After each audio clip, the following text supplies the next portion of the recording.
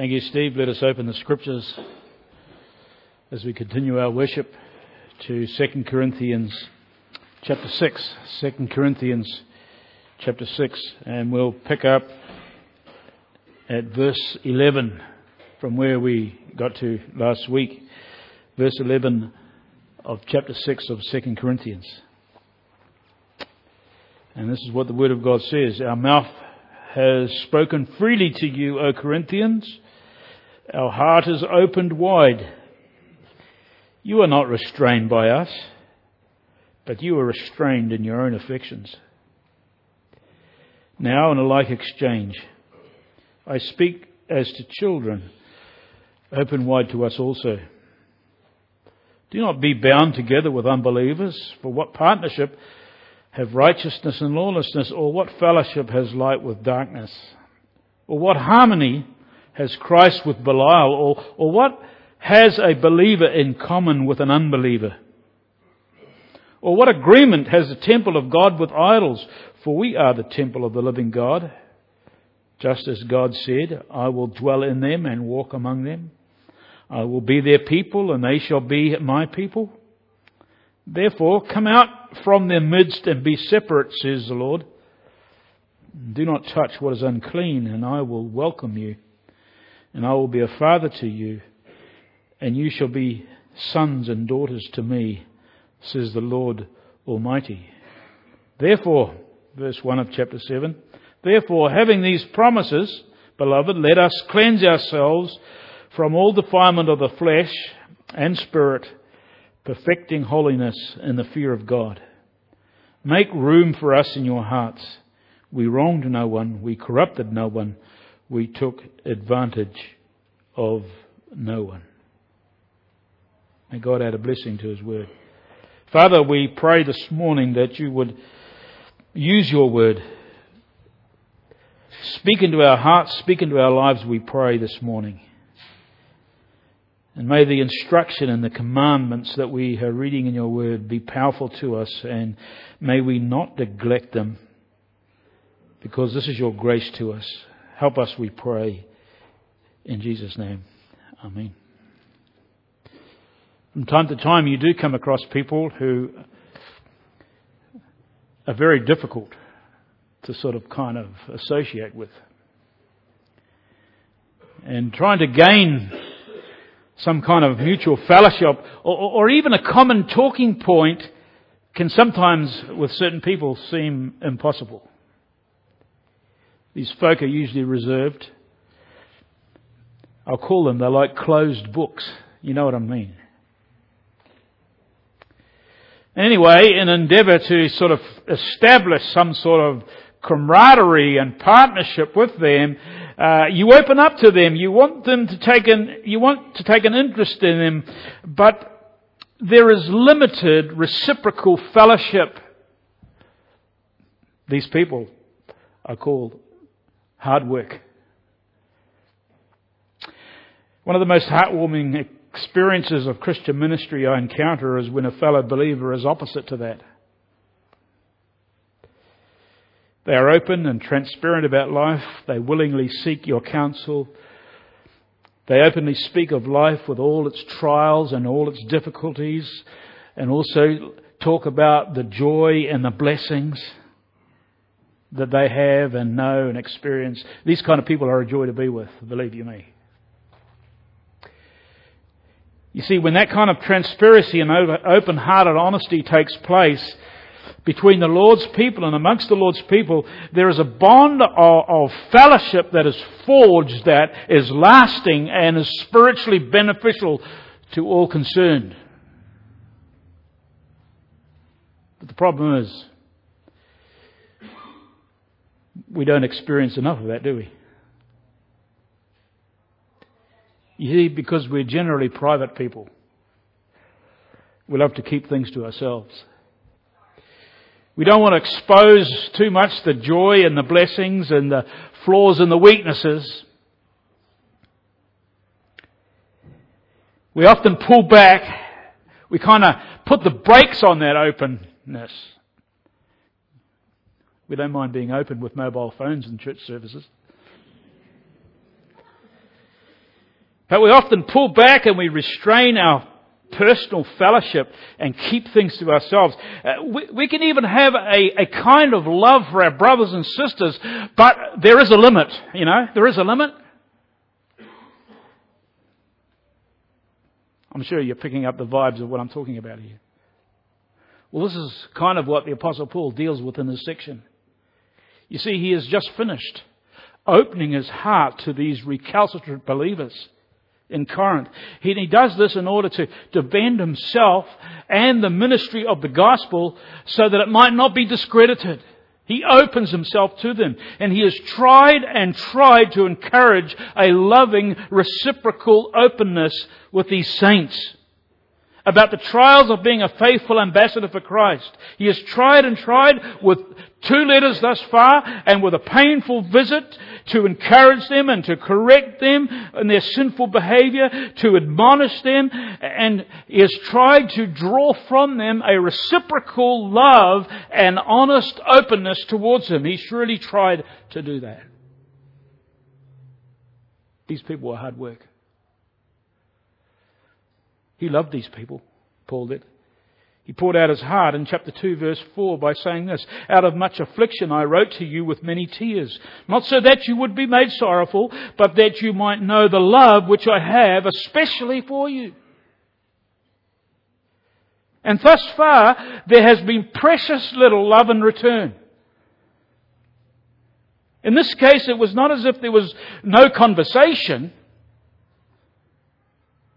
Perhaps it might have been better if there wasn't.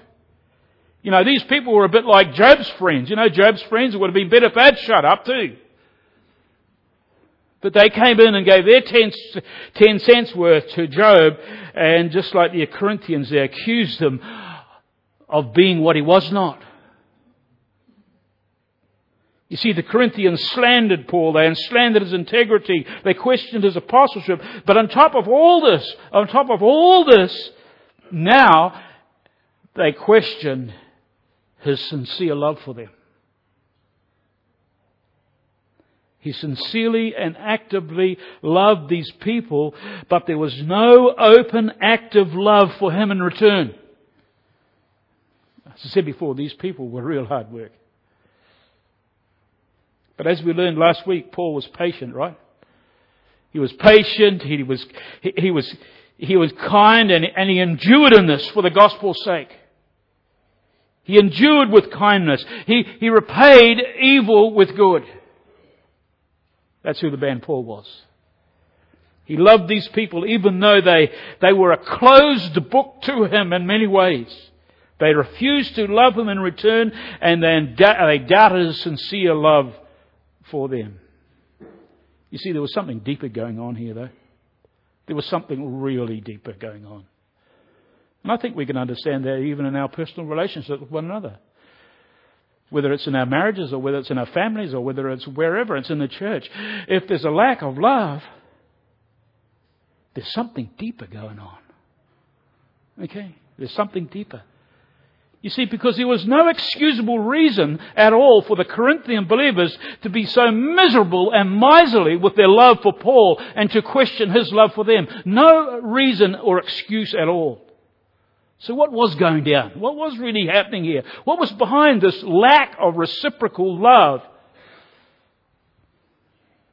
We'll find out this first, but what I want you to look at is first Paul's appeal for reciprocal love. And we see this in verses 11 to 13 of our reading this morning. One of the most difficult and hurtful things in life is to have your love for someone go unanswered. I'm sure many of us have experienced that. You see, love in its very essence longs for a reciprocal response. You'd have to agree with that. Love can be described and seen in action in many ways, but the one thing that genuine love for another will do is respond reciprocally. It will respond back to the person, the people who love that person. In other words, genuine love in the family setting, in the church, among the saints, in a marriage between a husband and wife, love can be measured by its mutuality between its recipients. Fulfilled love in whatever setting is a two-way street. We can kind of put those words to it. It longs for a reciprocal response from the giver. Supreme example of this, of course, is that God is love, right? God is love. And God longs for no less than responses of love back from His people. No less.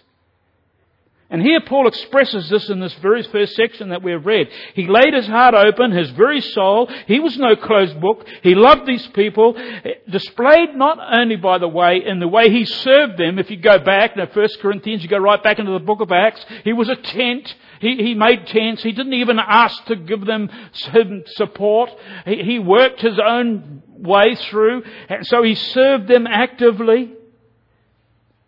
He laid his heart open. But he also encouraged them. He admonished them. He confronted them of their sin, just like a father displays love for his children. That's what he did. He told them in 1 Corinthians 4:15, he says, "For though you have countless guides in Christ, you do not have many fathers. For I became your father in Christ Jesus through the gospel."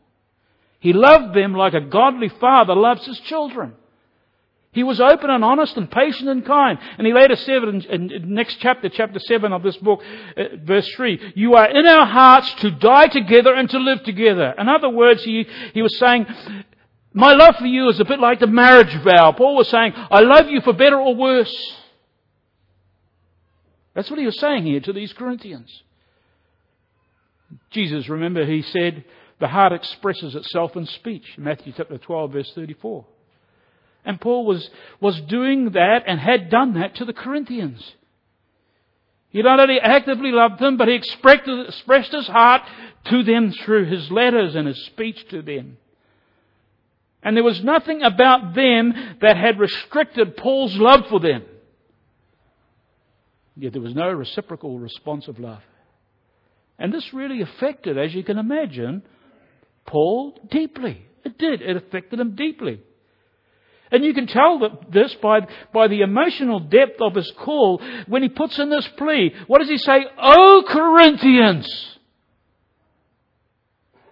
our heart is open wide." That's what he says. And he repeats this heartfelt plea in verse 2 of chapter 7 where we finished. He says, "Make room for us in your hearts. We wronged no one. We corrupted no one. We took advantage of no one. Make room for us in your hearts." That was what his plea was. This man's heart was really hurting, folks.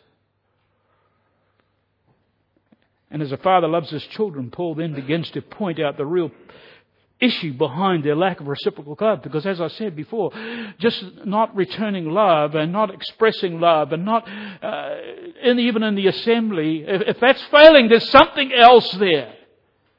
There's a deeper problem, just like there was in the Corinthian church. And so Paul says, you are not restricted by us, but you're restricted in your own affections. He's starting to nail the thing down here. This word restricted or restrained has the idea of being cramped or confined. That's what it means. And here we see that Paul, amidst all his activity, and even during his absence from the Corinthian church, he had done nothing that might hinder their love for him. He was never, for example, so busy, so hurt by them, that he crowded them out of his life. No, never. Why? Because genuine Christ-like love, what does it do? Corinthians 30, it bears all things, right? But on the other hand, Paul's chief critics, that's those false teachers that had sort of snuck in and come into the church at Corinth. His chief critics, they had so invaded, they were so pervasive in the hearts and minds of the Corinthian believers that they had created only suspicion and doubt and questions about Paul. Not reciprocal, unrestricted love.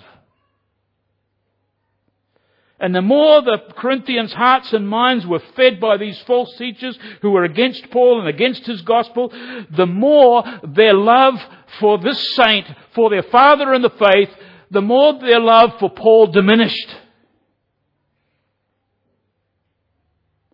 My dear folks, let's learn from this. You see, because the more our hearts and minds are fed by the culture around us, the more our hearts and minds are fed by the philosophies of the world, or by a form of godliness which denies God's power, or by those who are not open and honest in the gospel of God's grace, by those who say, I love you, but stall when it comes to confronting and keeping you accountable. The more our hearts are fed from these kind of sources, the more our love for God and for one another will be restricted and crowded out. Believe you me, it happens. Our love will be divided. Divided between the Lord and His people and our own selfish desires and affections. That's what happens. You see, the Corinthians' own selfish affections were what restrained their love for Paul. They had a divided heart, and it led to diminished love for the apostle, God's appointed minister. You see, Paul longed for their undivided love. In like exchange, I speak as to children. Open wide to us, he pleads. So what Paul has done here is pinpointed the issue of their selfish affection. But now he goes deeper.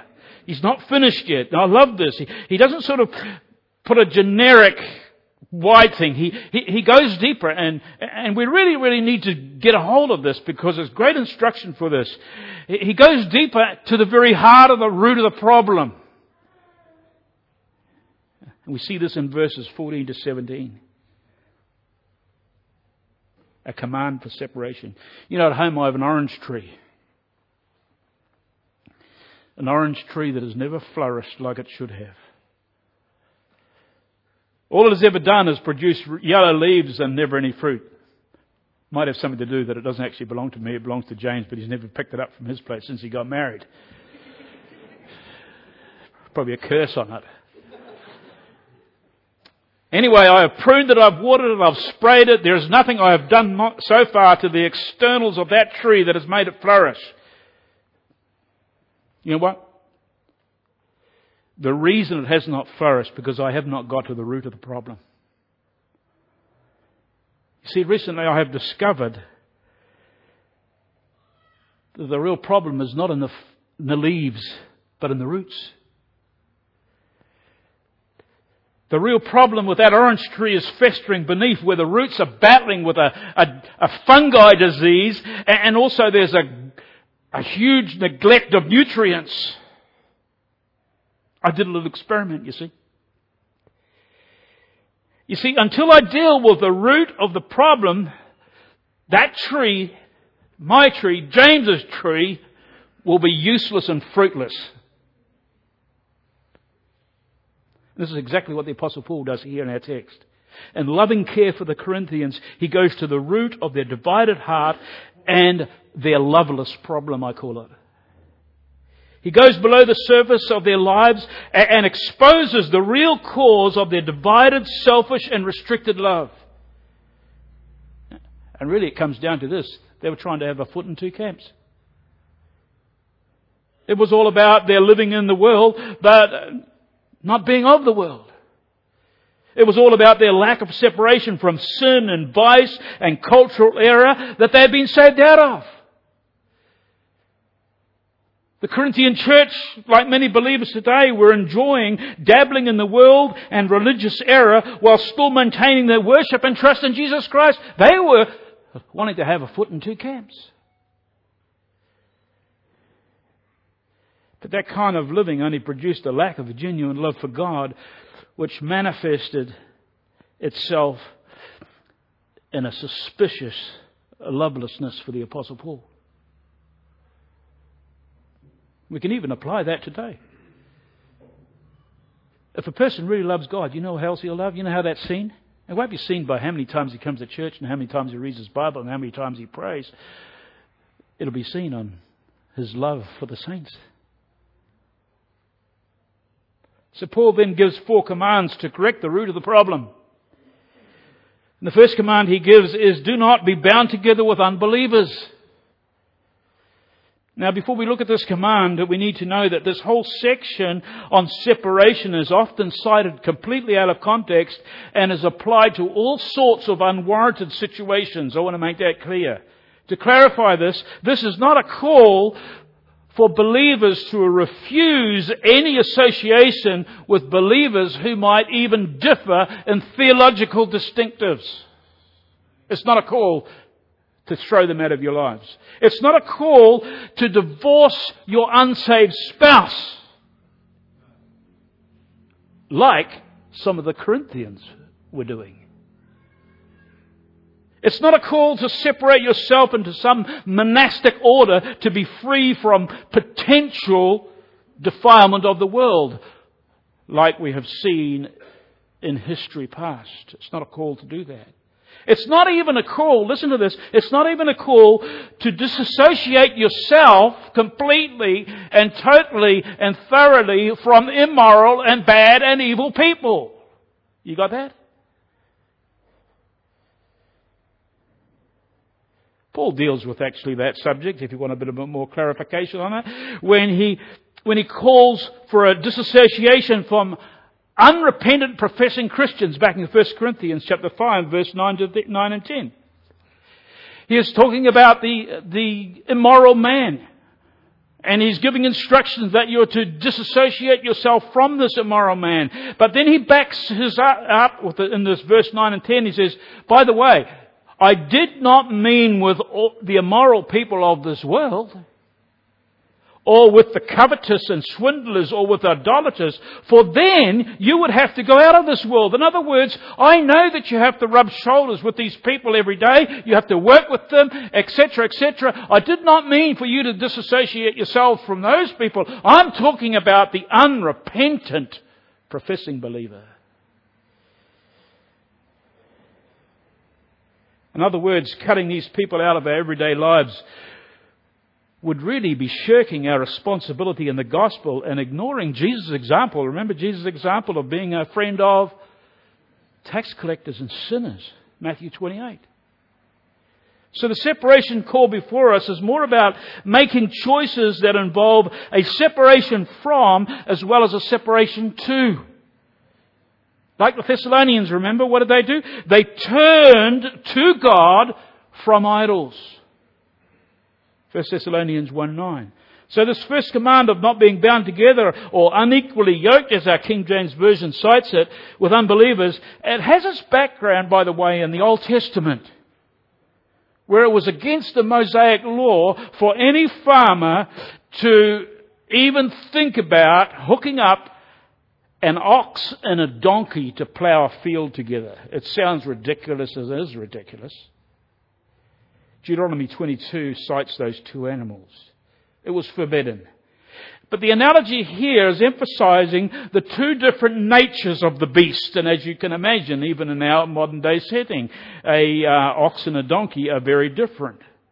And the idea of those two animals being yoked together and getting along together and working together to do a task, folks, believe me, it does not happen. It will not happen. They're like chalk and cheese. The same impossibility of this working relationship for God's glory is when believers voluntarily yoke themselves with unbelievers. That's what's here. In other words, there are two different natures involved. One is a new creation in Christ, which we have looked at in 2 Corinthians chapter 5, and the other is still in sin, and his old nature drives him. That's all he's got. They are two different breeds, can we say. And in joining the two of them in the name of tolerance and cooperation for God's glory is not to be. It cannot be.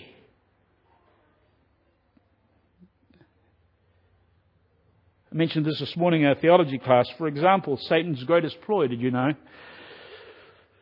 is not to go on an all-out frontal attack with the church.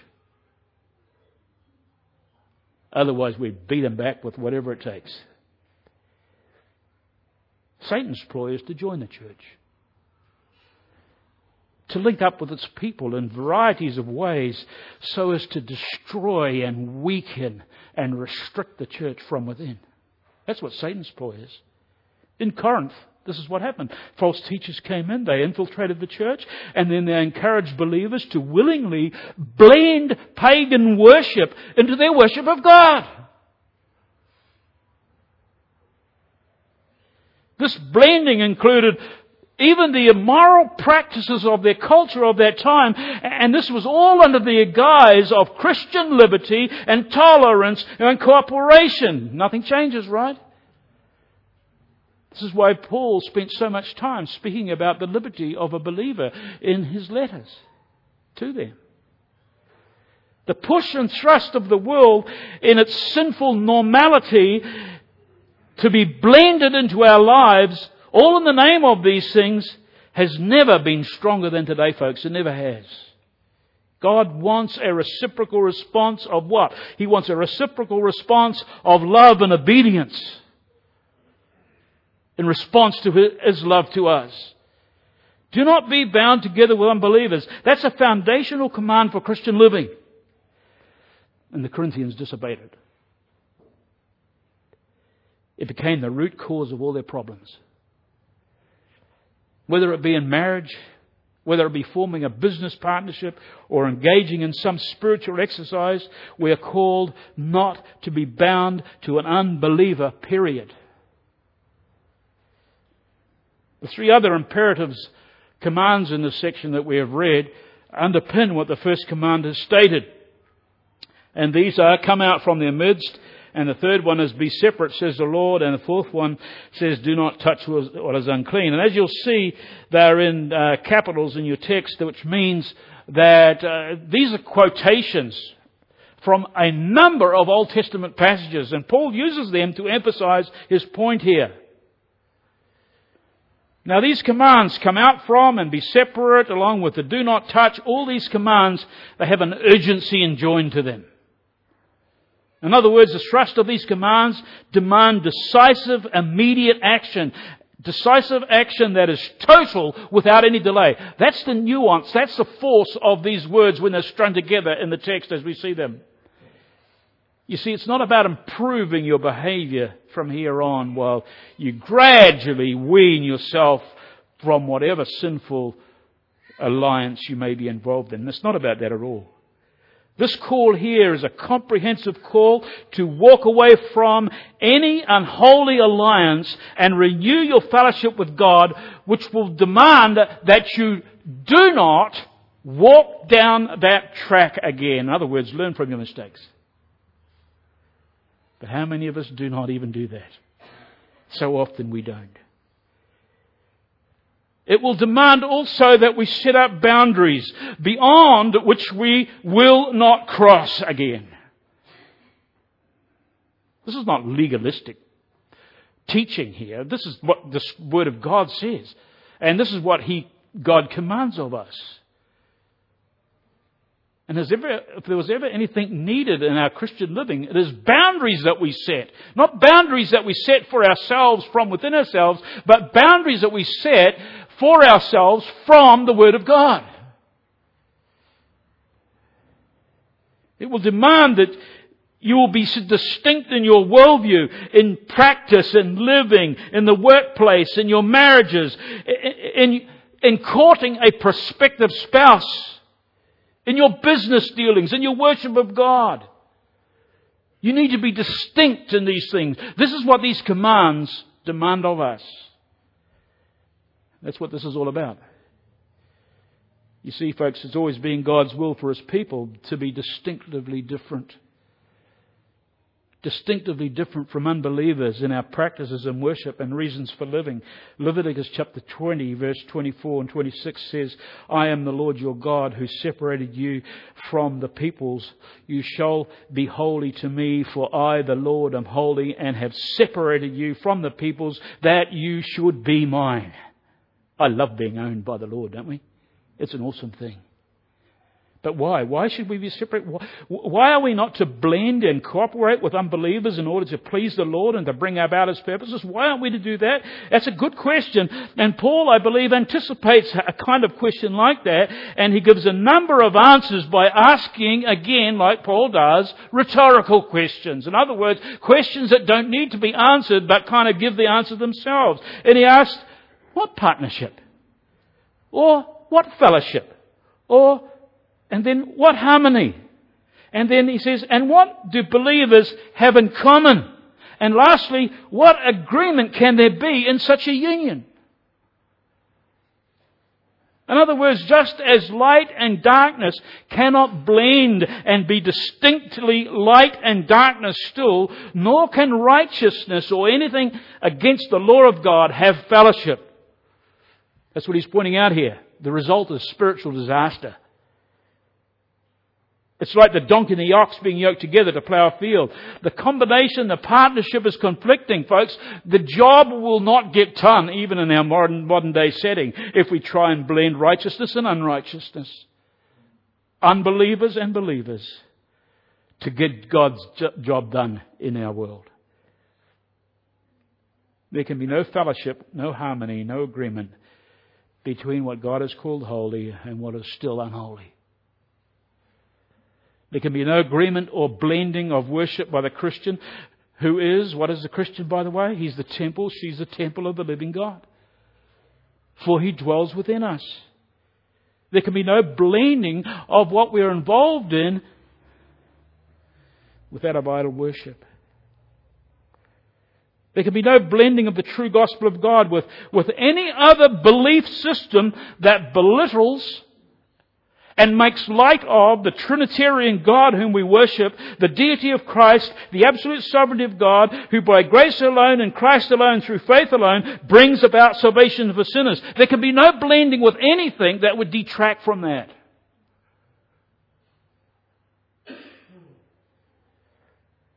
We'll be held accountable if there is. We are to separate. We are to be separate.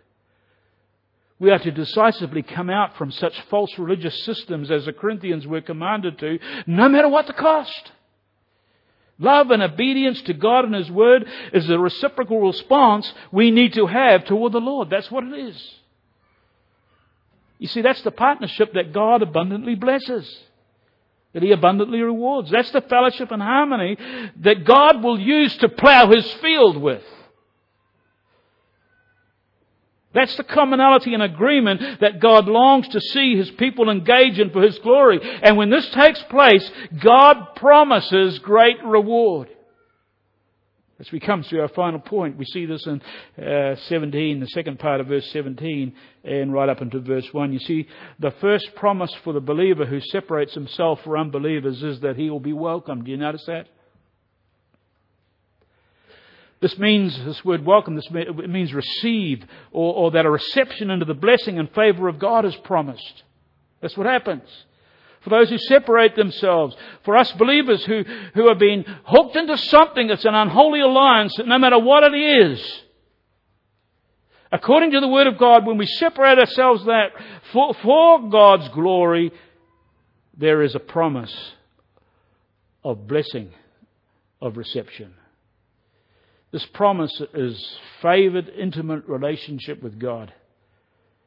It's likened to that of a father with his sons and daughters. That's what it says here in the text. Now, I know a good deal about this because not only have I brought up 5 children with my wife, but when I was younger, a lad, I know that my behaviour too often caused a rupture in the sweet fellowship that I had with my father. But what a joy, folks, what a joy, what a blessing it was when all was restored. You see, like the prodigal son, remember the prodigal son, Luke chapter 15? While he was away and living it up and riotous living, wine, women and song, etc., indulging in the lust of the flesh and eventually working in a pigsty. While he was there, he didn't know too much about the joy and intimate fellowship of being the son of his father, did he? Oh no. But when he repented, when he turned, when he separated himself and returned home, what did his father do? His father kissed him and forgave him and clothed him and fed him. So it will be with any believer who separates themselves from sin and ungodly alliances. That's what God promises right here, verses 17 and 18. So what are we going to do? How are we going to reciprocate in this? Look at the text in verse 1 of chapter 7. I love its clarity. Here is how God longs for us to respond. This is what He says. God's Word says, "Therefore, having these promises, beloved, let us cleanse ourselves from all defilement of the flesh and spirit, perfecting holiness in the fear of God." What greater motivation can we have than for a believer to separate himself from sinful alliances than this? No greater motivation. You see, the idea of let us cleanse ourselves is cleansing from all that defiles God's temple, which is our bodies. 1 Corinthians 5 already mentioned that. In other words, this cleansing response, though it is a work of God, Ephesians 5:26, it is a work of God. He's just as like He forgives us sins when we come to salvation, He cleanses us also on a daily basis. Just as although it's a work of God, it also must be carried out individually by us as people. Notice how Paul puts himself in that section. He says cleanses us. He involves himself there. And this is a necessary spiritual action where each believer is involved with his own sin and defilement. 1 John 1:9, what does it say? If we confess our sin, He is faithful and just to forgive us our sin and to cleanse us from all unrighteousness. I always encourage people when they come and maybe hooked up into something that they're not, should not be, take them to this verse, and I says, don't just say, "Oh Lord, forgive me for all my sin." That's too general. That's not confessing sin. Whatever it is, be specific, be honest and open and reciprocal to the God who loves you. Lord, I have been hooked into this. I've been hooked into that. I'm doing this. I'm watching pornography. I have done things. My thoughts have been here on where it should not be. Name them. That's confession. That's meaning business with God. And what does it say? He is faithful and just to forgive us our sins and to cleanse us from all unrighteousness. In other words, no genuine confession on your part. If there's no genuine confession on your part, that equals to no fellowship and forgiveness on God's part. That's the deal. Both the sin of the flesh and the mind and the spirit. You see the word spirit there? Starts with a little s, so it's not the Holy Spirit. So it's a sin, the sinful physical actions that we're involved in, and also the thoughts of our mind need to be cleansed and restored to fellowship with the Lord.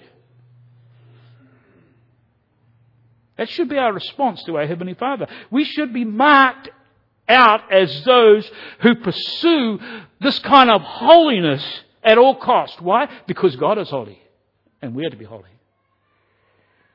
That's how in the fear of God, we perfect the holiness that He has created in us in Christ through the gospel. From God's perspective, every truly born again believer is a holy person. He's separated to God. And we're to continually pursue holiness that He has created in us. That's the call of the believer while living in this world. We are to work out our own salvation in fear and trembling, Philippians 2:12. And this is a lifelong struggle. I struggle with it. The Apostle Paul struggled with it. I know you all struggle with it. But pursuing holiness we must. And it starts right here. Come out from among them. Be separate. And coming clean with the Lord, so that He will cleanse us. I wonder if we're actively involved and engaged in this spiritual exercise that we need to be taking place in our lives. Not once a year, not once every 6 months, I would suggest on a daily basis. Is there a reciprocal love and obedience toward God that He deserves from us? which is manifested and will be manifested in love for others. Is there? May we all be challenged and encouraged to obey the Lord in these things and to enjoy His loving Father fellowship in order to glorify Him. Shall we pray? Our Heavenly Father, we do just bow, Lord, solemn words, serious words, and words of commandment that we confess we disobey. Well, Father, help us to have a hatred for sin. May we not be guilty of allowing culture to blend its ways and its impetus and its philosophies into our lives so that we might think all these things that are against you are normal. Help us to separate ourselves. Help us to be ambassadors for Christ that will be marked by our holiness. And so, Father, teach us, we pray. And I ask that you would bless us throughout this week in the name of our Lord Jesus Christ. Amen.